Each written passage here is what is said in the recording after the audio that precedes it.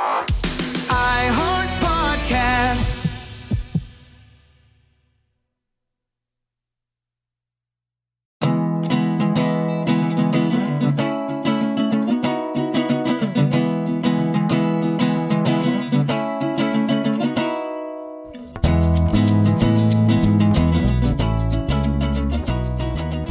Welcome to the Fatherly Podcast. I am your host, Joshua David Stein, and I'm joined for the first time by my co-host, currently checking his email on his phone. Responding on email. It's even worse. It is worse. Jason Gay. Hey, Jason. Hey, hold on a second. I just have to set you this. are Okay. the All right, worst. All right, there I go. Today we'll be talking to a real-life superhero, Luke Cage, a.k.a. humanity's Mike Coulter. That's how he walks around. It's like, hi, I'm humanity's Mike Coulter. I was put in some tank like an exotic fish. Came out with abilities. I just want to be left the hell alone. It's true. We'll be talking to Mike Coulter, the actor who is perhaps best known for playing Luke Cage on Netflix's unfortunately just canceled series. Strangely And we'll get into annulled. that. Yeah. He is also a father, as we'll get into. He has two daughters, one who's quite new. He's portrayed in the arts as this like bulletproof guy, and then him doing push-ups with his daughter on his back and posting like ridiculous amounts of baby ephemera, you know. And I wanted, and I want to. Well, like I said, I'm just obsessed. I mean, I could try to like shroud that in some other conceptual shit, but that's not true. He always, as far as I can tell, portrays really strong characters, and there's something about his voice which I'm eager to hear. Yeah. IRL. Yeah. It's very low, and his persona certainly is sort of invincible. And in fact, Luke Cage is bulletproof. And I'm curious how much he keeps that up, how much that is true in his personal life with his daughter. I mean, I don't know if this is your experience, but I also, as a father, struggle a little bit with how much to raise a curtain in front of my own kids to show them my own emotional struggles, my own vulnerabilities, my emotions. Yeah. You know, and I'm curious what his, as you said, he is the closest thing you and I have to a superhero. What his experience is as well. How much to let the children behind the curtain of the real Joshua? There's a little Wizard of Oz back there going. They're pulling levers. Yes. You're grounded. My heart's broken. You're grounded. I have deep-seated insecurity.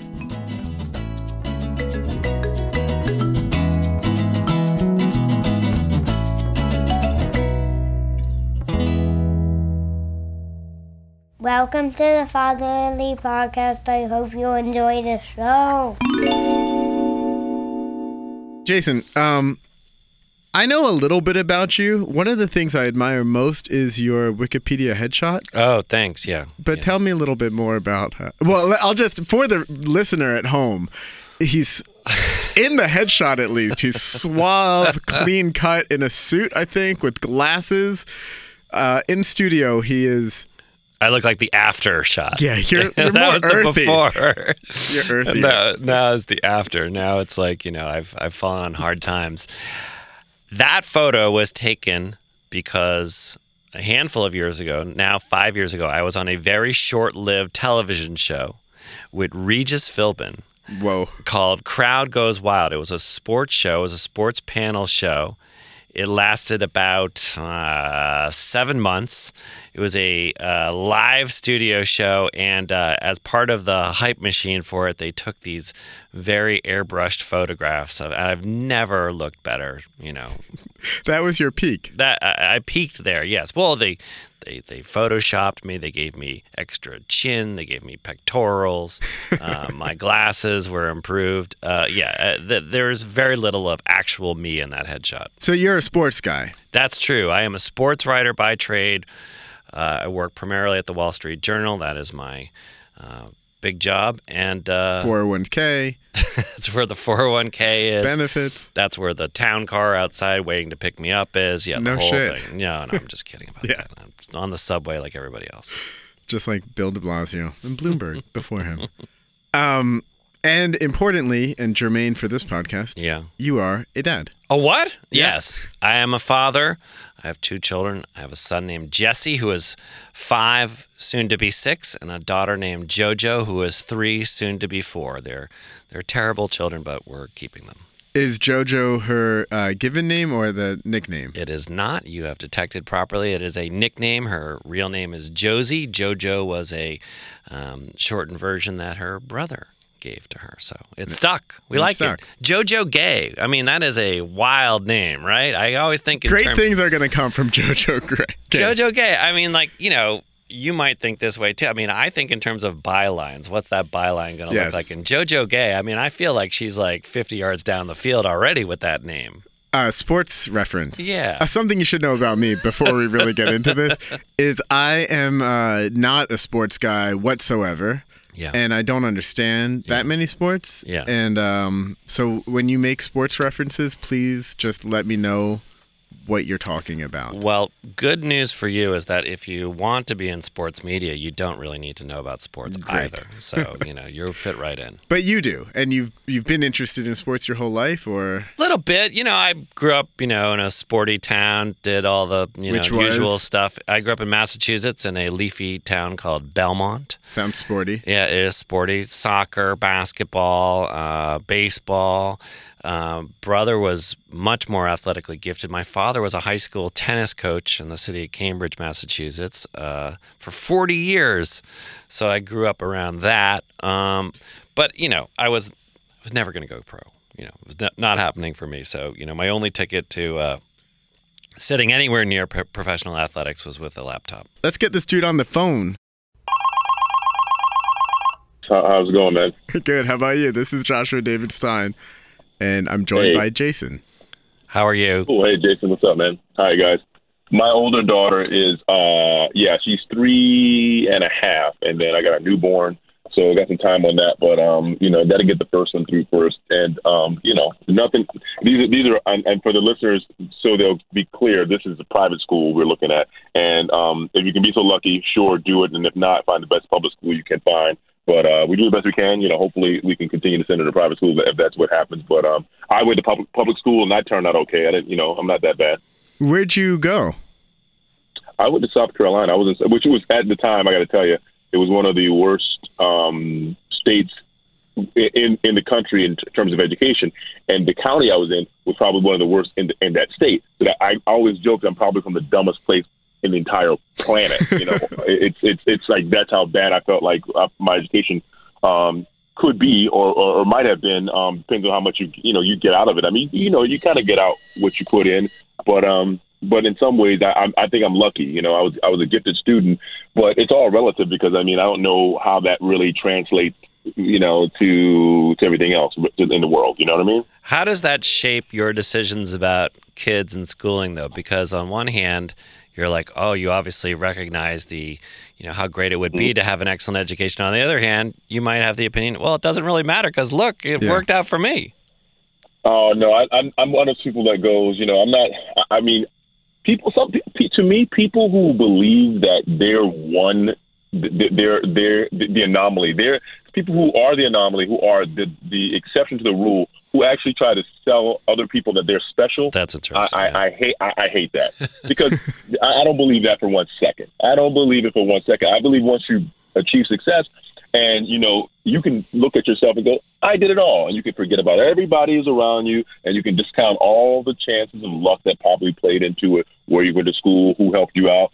I'm one of those people that I do believe you're a product of your environment more so than anything. Of course, there's exceptions to the rule, but if you give me a kid 9 times out of 10, and you put them in a great school with a great family and a great upbringing and all that stuff, versus a kid who's going to be put into the worst upbringing, the worst scenario, sure, that kid may succeed. The kid that was put into the bad scenario, they may succeed, but I'm going to bet on the other kid. If we're talking percentages here, 9 times out of 10, the other kid's going to do better. And I don't want to hear about the exception to the rule. If you want to tell me about the exception to the rule and you want to put your kid into that exception, then go ahead. If you want to set your kid up for failure and hope that they succeed, that's your thing. I'm trying to do the best I can for the kid because I don't believe that, that's the way you should do things. I think everybody should have the same opportunities even playing field. That way, you know who's really an achiever. You can't have your mom and dad always looking out for you. You know what I mean? You know, you're absolutely right. There is this sort of like exceptionalism myth that happens in this country where people think that because they got somewhere, they got there on their own merit entirely, and they won't acknowledge any kind of like luck or privilege. There's a sports metaphor for this, isn't there? Yeah. Right? People who are born on third base. Born on third base, yeah. Yes. Yeah. Wow, I never heard that one. Yeah, born on third base and think they hit a triple, I think is the full cliche. I love that. I got to use that one. But I think that these conversations now happening at a younger age are really good because, you know, we see it all the time now in our, you know, national conversation or national argument. It more seems like that people just feel like, you know, by virtue of where they're standing, it's only on the basis of their own merit. The only people that have to buy into that to sleep at night are poor people. Let's be honest. That if you don't buy into that, it is a horrible thing to go to sleep and know that your child is set up for failure, and that unless you can find a way to get them, that's you know, we have to buy into these things, and I don't want people to, you know, be bamboozled. You know, we should have an even playing field. How much do you want to communicate and tell your kids about, you know, your experience growing up in South Carolina? How important is it for you to let them know, I guess you could say, how good they got it? I think it's important to try to always beat it into them, because I think if they're surrounded by... Not literally. Let's just say not literally. Not literally. Let's just, guys, listeners. We're not beating anybody. No one's being beat. I think it's important to sort of reiterate and to expose them to things that they may not have known about their parents, especially if their parents came from meager beginnings. Because otherwise, you know, I got to find a way to get to foster character. You know, I want to get her a job. I want her to do things. I want her to struggle a little bit. I want them to have to earn some things. So however I can infuse them with character, because I didn't need excuse. I had jobs after jobs. I mean, cutting grass, mowing lawns, working at fish markets, working at vendors at games, working bagging groceries, aerating lawns, landscaping. I mean, you name the job, I did it. I couldn't. So I got plenty of character, so I'm good with that. I just got to figure out for them how to make sure that if things go well and they continue to go well, they don't think that this is how life works. You know, I got to take it back home to South Carolina, where I'm from. I used to live on a dirt road. They finally paved it about 8 years ago, so now the dirt road's gone. That would have been nice to show them the dirt road. Now that's not going to be there. So I got to find ways to make sure that they know that the world is not normally this glittered with gold in a sense. Like, you know, waking up having a variety of things to eat in the pantry. That just, you know, like having, you know, that's a weird thing. When I grew up, we didn't have a variety of things. You know, I pretty much ate the same things every morning. There's no choices. It was either a bologna sandwich or like a bowl of cereal, and depending on which day it was it. You're like, Daddy, I want my pan au chocolat. No, none of that. I go out for coffee now, and I mean, to them that's normal. We go to Starbucks, we go to the drive-thru.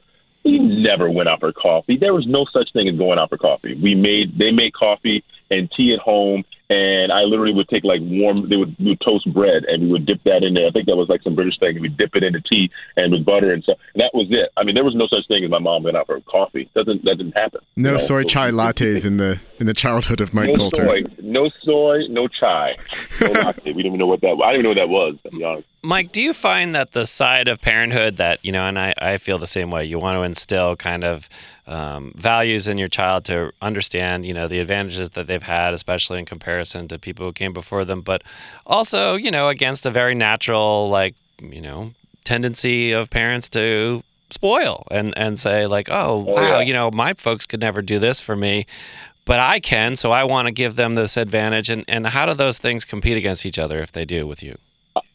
Well, I'll tell anyone, I'll say this. I'll say anyone who thinks that it's not about you. Yeah. It's not about you trying to have your kid live the life that you wish you had when you were a kid, because you're ruining them. The life you had as a kid is created who you are and allowed you, if you're lucky enough to be successful, that's why you're successful. Don't forget that. But to try to make now, why take all of that and then go, I want to show off with my kid. Why put all the stuff that you thought you should have? Your kid is not a toy. You don't get Yeah. Your kid is an individual. A kid is not a redo of you. Not a redo. It's not a redo. Now, some people do that the other way. When they're not successful, they try to live vicariously through their kids, and that's dangerous too. Either one is probably unhealthy. I'll tell people this, and this happened the last couple of weeks because I just had a new addition to the family. Got a new daughter. Yeah, right? congratulations. What's her name? Yeah, her name is Chazelle. So it's like Chaz, Chazelle. So it's like Chazelle. Nice. And I call her Chaz, or Chazzy is what we call her. Because I like the name Chaz. It gives her an option that she's not. You can't tell if it's male, female. You don't know where she's from. That's Very perfect. general, and it's kind of cool. So yeah. But when Chaz came along, Niles, who's very astute and very smart, became very difficult all of a sudden because of the new additions. And what I realized, and what I quickly realized, is that we didn't really know how to deal with it. Mm-hmm. So I implore any parent out there who does not have it all together right now, make sure you take a class, read a book, or go to a seminar, because I was doing some things right and some things I was not doing right at all. And that was mostly because I was winging it. As a parent, this is the hardest job we have, and we usually don't have any experience or any sort of like prep for it. Like, nobody ever thinks about it. Like, you get a kid, it is the hardest thing you're going to have to do in your life, and then you don't read a book, you don't take a class. I mean, we do it with everything else. We do it with driving, we do it with our jobs, we do it with everything else they're going to be good at except parenting. So I went to the seminar, and I got to tell you, man, I took so many notes, and I came back, and what I was able to accomplish in a matter of 2 weeks with my daughter, it's amazing. And it's only because I was able to apply some of the techniques and things that were tried and true by experts to my kid. And it makes total sense. It makes me a better parent. And my kid now is more responsive and loves me even more than she did before. I'm shocked that I thought I could do this without like going to some sort of class. I mean, read books and stuff, but I really didn't think that it was that important to really seek out professional help about guiding your child. What did you feel like you were doing that you needed the most help with? Well, you brought it up. You said like spoiling your kid. There's about 10 different categories of parenting, and all of us fall into one of them, if not more than one of them. And one of them is spoiling. One of them is giving them too much. One of them is too much attention when they fall. Like you nurture them too much. The others are like, you're the yes parent. You don't want conflict. You always give them what they want because it feels better than having them argue with you or having to have any sort of resistance. The helicopter parent, the lawnmower parent, people who go ahead of the kid and try to get rid of all of the stuff that could possibly hinder their child. They try to go and do that before the kid even gets there. I mean, there's so many levels to bad parenting that, you can't even imagine. But I'm asking about you, you specifically. Me specifically? Well, I'll tell you, I was a drill sergeant parent. Okay. I was doing the drill sergeant parent. And I think I actually made a post months ago about it. My voice, having this big voice, learning to make sure I use it and temper it because I don't want to make sure that she thinks that this is normal for people to yell. I don't yell a lot, but having a big voice, it's almost like yelling because for me, if I say something very, very, like I raise my voice a little bit, and it makes that much more of an emphasis or an impact on her. So I have to sort of understand that I have to use the words and I don't want to frighten my kid with my voice is what I'm trying to say. Yeah. So the drill sergeant thing that I was doing was just basically, there's no nonsense kind of thing. Do this or else. Do this or else. Not really communicating with her because she's a very smart kid. Just talking to her, telling her exactly, because she'll listen. You get about 2 or 3 sentences with a 3-year-old if they're smart, in which they'll pay you attention. After that, they'll tune you out. And I learned you have to say what you want in the first 3 sentences and just make it efficient, and then they'll get it. Say, this is what I want you to do, and if you don't do this, this is what's going to happen. They're like the best editor in the world. That is it. That's all you got. What you want, what's going to happen if they don't do it, and that's it, and stuff like that. That's really all you have. Hey, Mike, I'm punching this in after you hung up, but let's hear from our sponsors.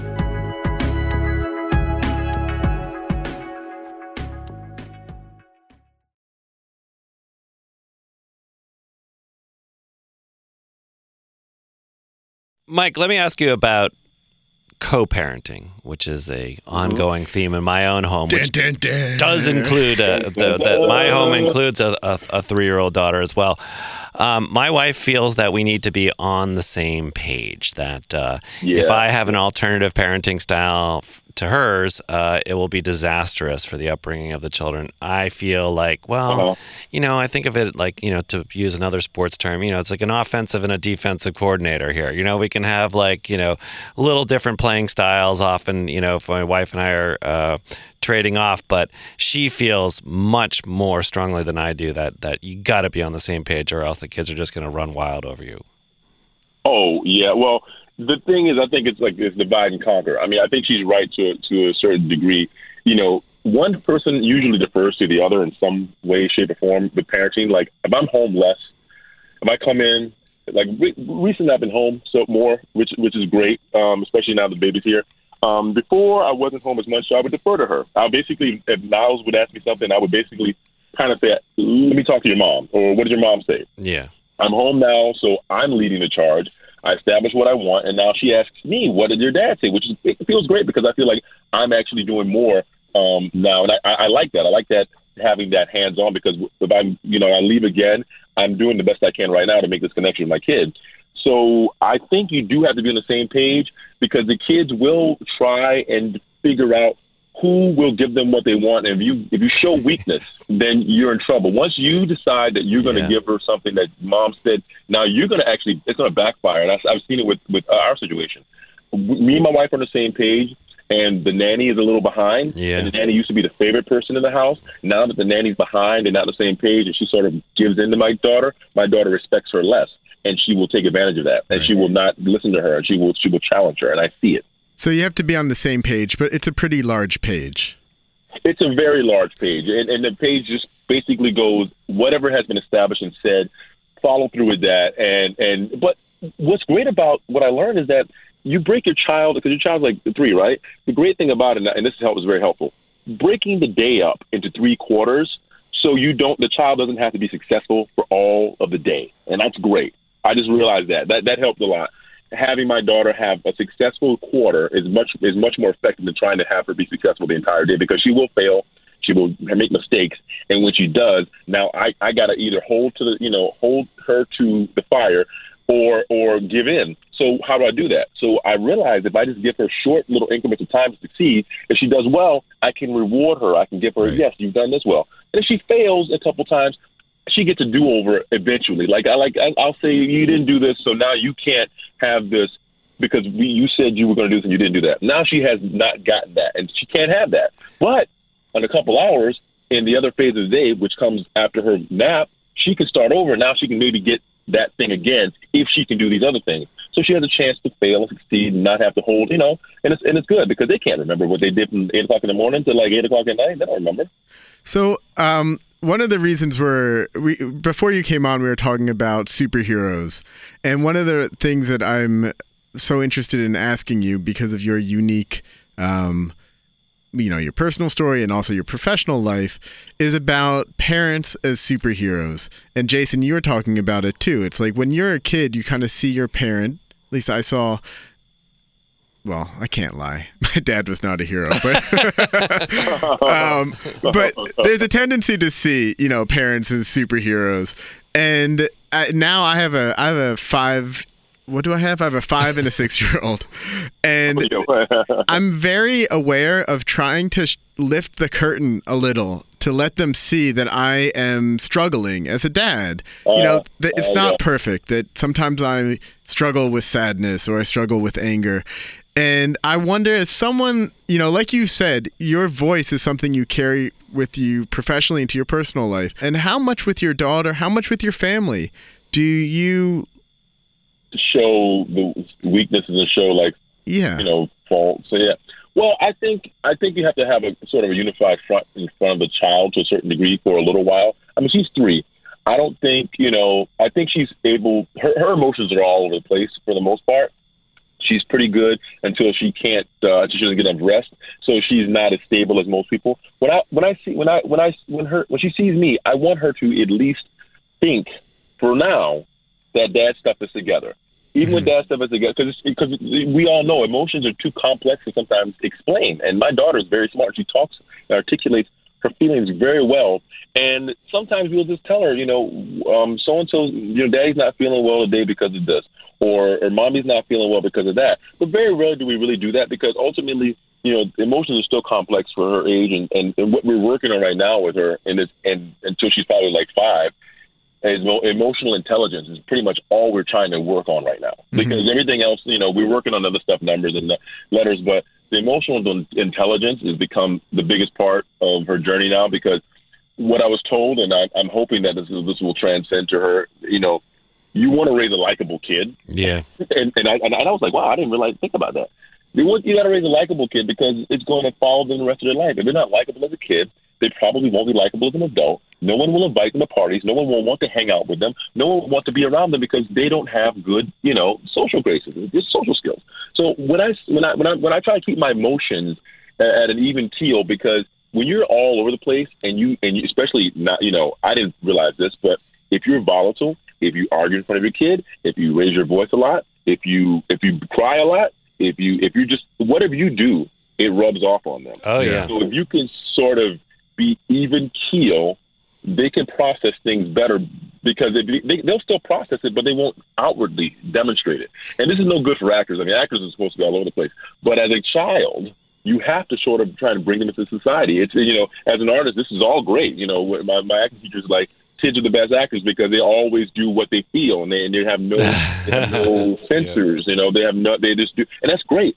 But we're trying to raise, good individuals that can conform to society, and so I'm trying to find a way to make sure that she has a chance to develop a little bit before she is exposed to emotions. And I don't think at any time should I be showing her certain emotions, because ultimately she needs to be able to process them. And you can sort of keep her in that zone. I think it's better for her.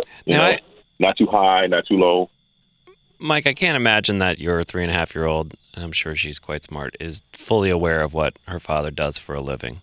And have you given that some thought about what that will be like when your children know that you are in public life, and not just in public life, like in a public life that their friends get to see at school and all that? It just depends. I've learned that, it's about demographics. Right now, like, she is 3.5, she'll be 4. Unless I'm doing Disney stuff, like stuff that her friends are going to be watching, they probably, I'm dealing with their parents at this point. Their parents know who I am. Yeah, that's true. So that's it. So I don't know that I'll ever be, I don't know. I don't know, will I ever be in the situation where my stuff is stuff that her friends will watch, because of the age disparity, the age difference there.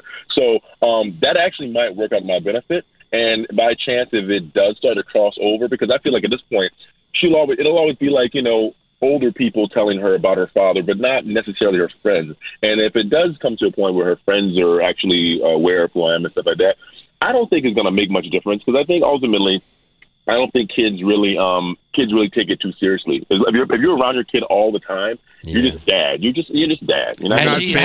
Has she seen you on a screen yet, though? Yeah. Oh, yeah. She's seen me, and she gets excited. She talks. She's like, "Mom, what's going on? Why is Dad? What's Dad doing?" And my wife will let her watch. Me on talk shows. Yeah. Do you think, in terms of time management, this is going to sound paradoxical, but I felt since having children that I've become a better worker, because I don't have screw around time anymore. There's no room for just sitting on the couch and doing nothing, which was a significant part of my 20s. And I've become a better, I've just, I don't have time to mess around. Do you feel that already? Oh yeah. PlayStation went in the box years ago. I played video games. That just doesn't happen. People always, with movies. I don't have time to go to adult movies. What are you talking about? I catch it on a plane. I can see it on a plane or in a hotel room if I'm lucky, on my handheld device if I'm away working, family's, home. But I mean, this idea that you have all this copious amount of spare time to just do stuff that you normally would have done, it doesn't exist anymore. And this coming from the man from Netflix. Netflix and chill. It's not like it used to be. Like I'll be honest. I mean, I just binged, Betty Mustafa. He was on The Deuce. I just binged that. Took that 3 days to binge that. I watched that in a time where I was either bottle feeding my newborn, watching her try to put her down, like she takes a little while to go down, or at night before I go to bed, And, like literally I'm laying in bed, I'm watching a little episode before I go to bed. So I knocked out like 4 days. But I mean, and I hadn't seen anything in a while now. So you don't have as much time as you used to have. That's for sure. Bottle feeding is peak binge viewing, time. Oh, like yeah. For me, man, I mowed through stuff when I had to bottle feed my kids. I watched. Oh, yeah. That was my max television consumption moment.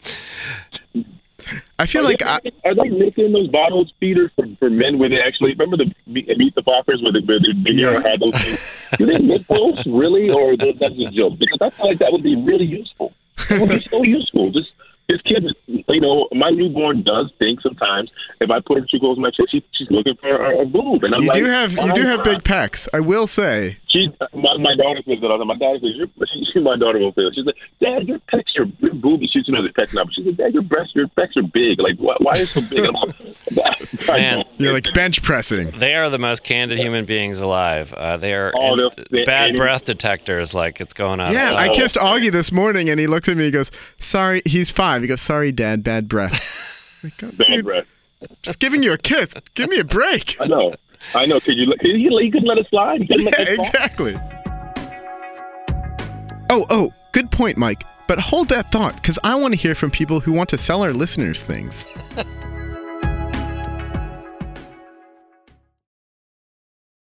Mike, let me ask you another thing. Joshua deals with this in his private life, but you are a recognizable person. So when you are out with your family and you go to Chuck E. Cheese or Disney World or wherever else the family decides to go, there are going to be people who are going to ask for selfies and so on, and want to chat you up. And I don't know how you draw those kinds of lines. It's probably different when you're on your own or in a professional environment versus with your family, because you want to protect that family part too. Yeah, I mean it's touch and go. I mean there are times Disneyland. I don't entertain at Disneyland because I go to Disneyland. I'm like I always wear a hat and shades, and I usually grow my beard out pretty good. And I always find that if I'm not walking with a lot of people, I think people usually don't tend to think that's me anyway. They go, well, he wouldn't be walking around here. Like, why is he? Is that And so I think that happens a lot. So I think the less you try to do to protect yourself, sometimes it makes it actually easier to go unnoticed. If you know what I mean, like the less you try to make a big deal out of it. I tend to just, like I say, I wear a shades hat and I just keep quiet and I just move about very, very quietly. And with my daughter and kids, if they do recognize me, I'll give them a nod and stuff. I don't do it where places where I know if I do it, is going to continue. And for the most part, people give me a break when with my kids. Yeah, I use my kid as a shield. I pick my kid up and I hold him, and I'm like, my kid. Like, if I'm holding my kids, they usually leave you alone. They go, well, some people don't, but, for the most part, they go, oh, he's with his kid, and I'll go. And if they don't, I'll just point at my kid. I smile at him and go, I'm sorry, you got my kid, It's like, my kid, Mike, can I throw in one last question? Because you do have one of the great artist voices, which is, what's your go-to book right now for reading to your children? Oh wow. There's is it Marina the ballerina? I think it is. Marina the ballerina. Is it Marina? I think it's Martina the ballerina. Is it Martina or Marina? Martina. That's my wife. Martina the ballerina. It's a book that actually I did this independent film with Jamie Bell called Skin. One of the producers' wife wrote that children's book, and we were talking about that at dinner time. And his wife gave me an autographed copy of it. And I'm always looking for new books to read to her. So that's one. The Giving Tree, I think, is a great one. I love that Shel book. Silverstein. Yeah. Classic. Yeah, that's a good book. Yeah, and then there's the Curious George books. But I got to tell you, now that I'm reading those books to her, I feel weird because it's always about this little monkey getting into trouble. And I'm going, why am I reading this book to her about doing stuff that somebody said not to do, and then he gets rewarded for it? This makes no sense. I mean, also, there's a ugly colonial underpinnings of Curious George. Well, of course. And I told my wife that once we got the things, and I go, you know what? This is probably not a great idea, but we're going to just finish this up, and then we'll just throw them away, and she won't notice. But, yeah, there's a colonial underpinning. There's no question about it. Oh, awesome. Well, thanks, man. Thank you very much. Thanks for pointing out. Now I feel even worse, but thanks. All right, guys. Talk to you later. Thank you. Please, man. I can't tell who's One more impressive. is more impressive than Who the has other. a more impressive voice, Jason Gay or Mike Coulter? I would like to rent that voice just for a week. You know, like, I sound like I'm like, I don't know, like a character who should be in like a mop commercial or something like that. You know, but I want the gravitas of that voice. I would love to hear that voice. You've got your own gravitas, man. Yeah. Your own unique gravitas. But don't you want to hear Mike do like Goodnight Moon? I mean, come on. I think he could make a killing in audiobooks. He really could. Really. I want Good night, Moon. Okay, fine. Whatever you say. Yeah. All right. I don't even need to see the rabbit. Well, that was. I thought it was. I didn't know if I was hoping that he would say, "Yeah, I let my daughter see me cry." I think that would make me feel better about myself, letting my kids see me cry. But I think he brought up a good point that kids need to be developmentally. It needs to be developmentally appropriate for them to see their parents in a sort of extreme emotional state, or not as even keeled. Also, parental interviews should be like longitudinal, don't you think? Like, don't you want to check in with Mike like 4 years from now? Tune in next episode in 4 years. When, let's see how the, Mike's, stringent approach to parenting, which sounds awesome. You mean the same page conversation? How it works out in a practical context, because that's the hard part I find with parenting. I can come up with all kinds of theories about what I think is right, but, putting it into real use that's where I suffer. I feel like the process of parenting is adopting strategies and then letting them go. Adopting and letting go, and not really beating yourself up so much when you do inevitably let it go. And basically at the end of the day, you're just going to be, I think, although maybe this is cynical, you're going to be, there's not that wide of a range of parenting that you can change. Yeah. But you can get a little because better. You are you, right? It's Yeah. like, I also love the idea. Can you imagine, like, you're leading some parenting seminar, you've put up a few flyers around the neighborhood, and all of a sudden Luke Cage shows up at your parenting seminar? I mean, how about that? Although it's LA, so it's probably like Luke Cage and the guy from Burn Notice. They're all Matthew Reese. I thought the fact that he needs to be conscious of his voice at home also really struck me. Yes. Not that I am professionally a voiceover artist, although you couldn't tell from this podcast. But I do find that being conscious of my own tone of voice with my kids is a constant challenge. Yeah. Because I do have a tendency, I think, like him, to be really stern or to come across as much angrier than I actually feel. But it's just like, oh, this is a voice you're supposed to do when you say, stop yelling the word penis, like I could be gentle. And, your kids are a little older than mine, but we're still in the kind of, we have to wind them down at the end of the night, which means lowering your voice and not being as expressive. And my wife has actually scolded me for being too demonstrative reading books to them. She's like, you don't have to act it out. They need to go to sleep. They're going to get dragons love tacos. Dragons sort of love tacos. I've been reprimanded for taking a more activist approach to the bedtime reading. We're in the hellscape of late bedtimes right now. Well, Jason, I enjoyed talking to you. I enjoyed talking to Mike. Yeah, me too. And I guess that's it for this episode. You can say that you enjoyed talking to Mike more than me. I'm not going to take it personal. Did I? Well, his phone line was a little bit crackly. Yeah. But he is more famous. And he has, it's like not a better voice. It's an exponentially better voice than this one. I don't know. But I'm going to work on it. I'm going to take up a 3-pack a day cigarette habit. No, I think you should next episode, you're going to not even recognize it. You should always talk like you're putting people to bed. That's it. That's it. That's it. And then, by episode 3, I'm going to sound like Tom Waits.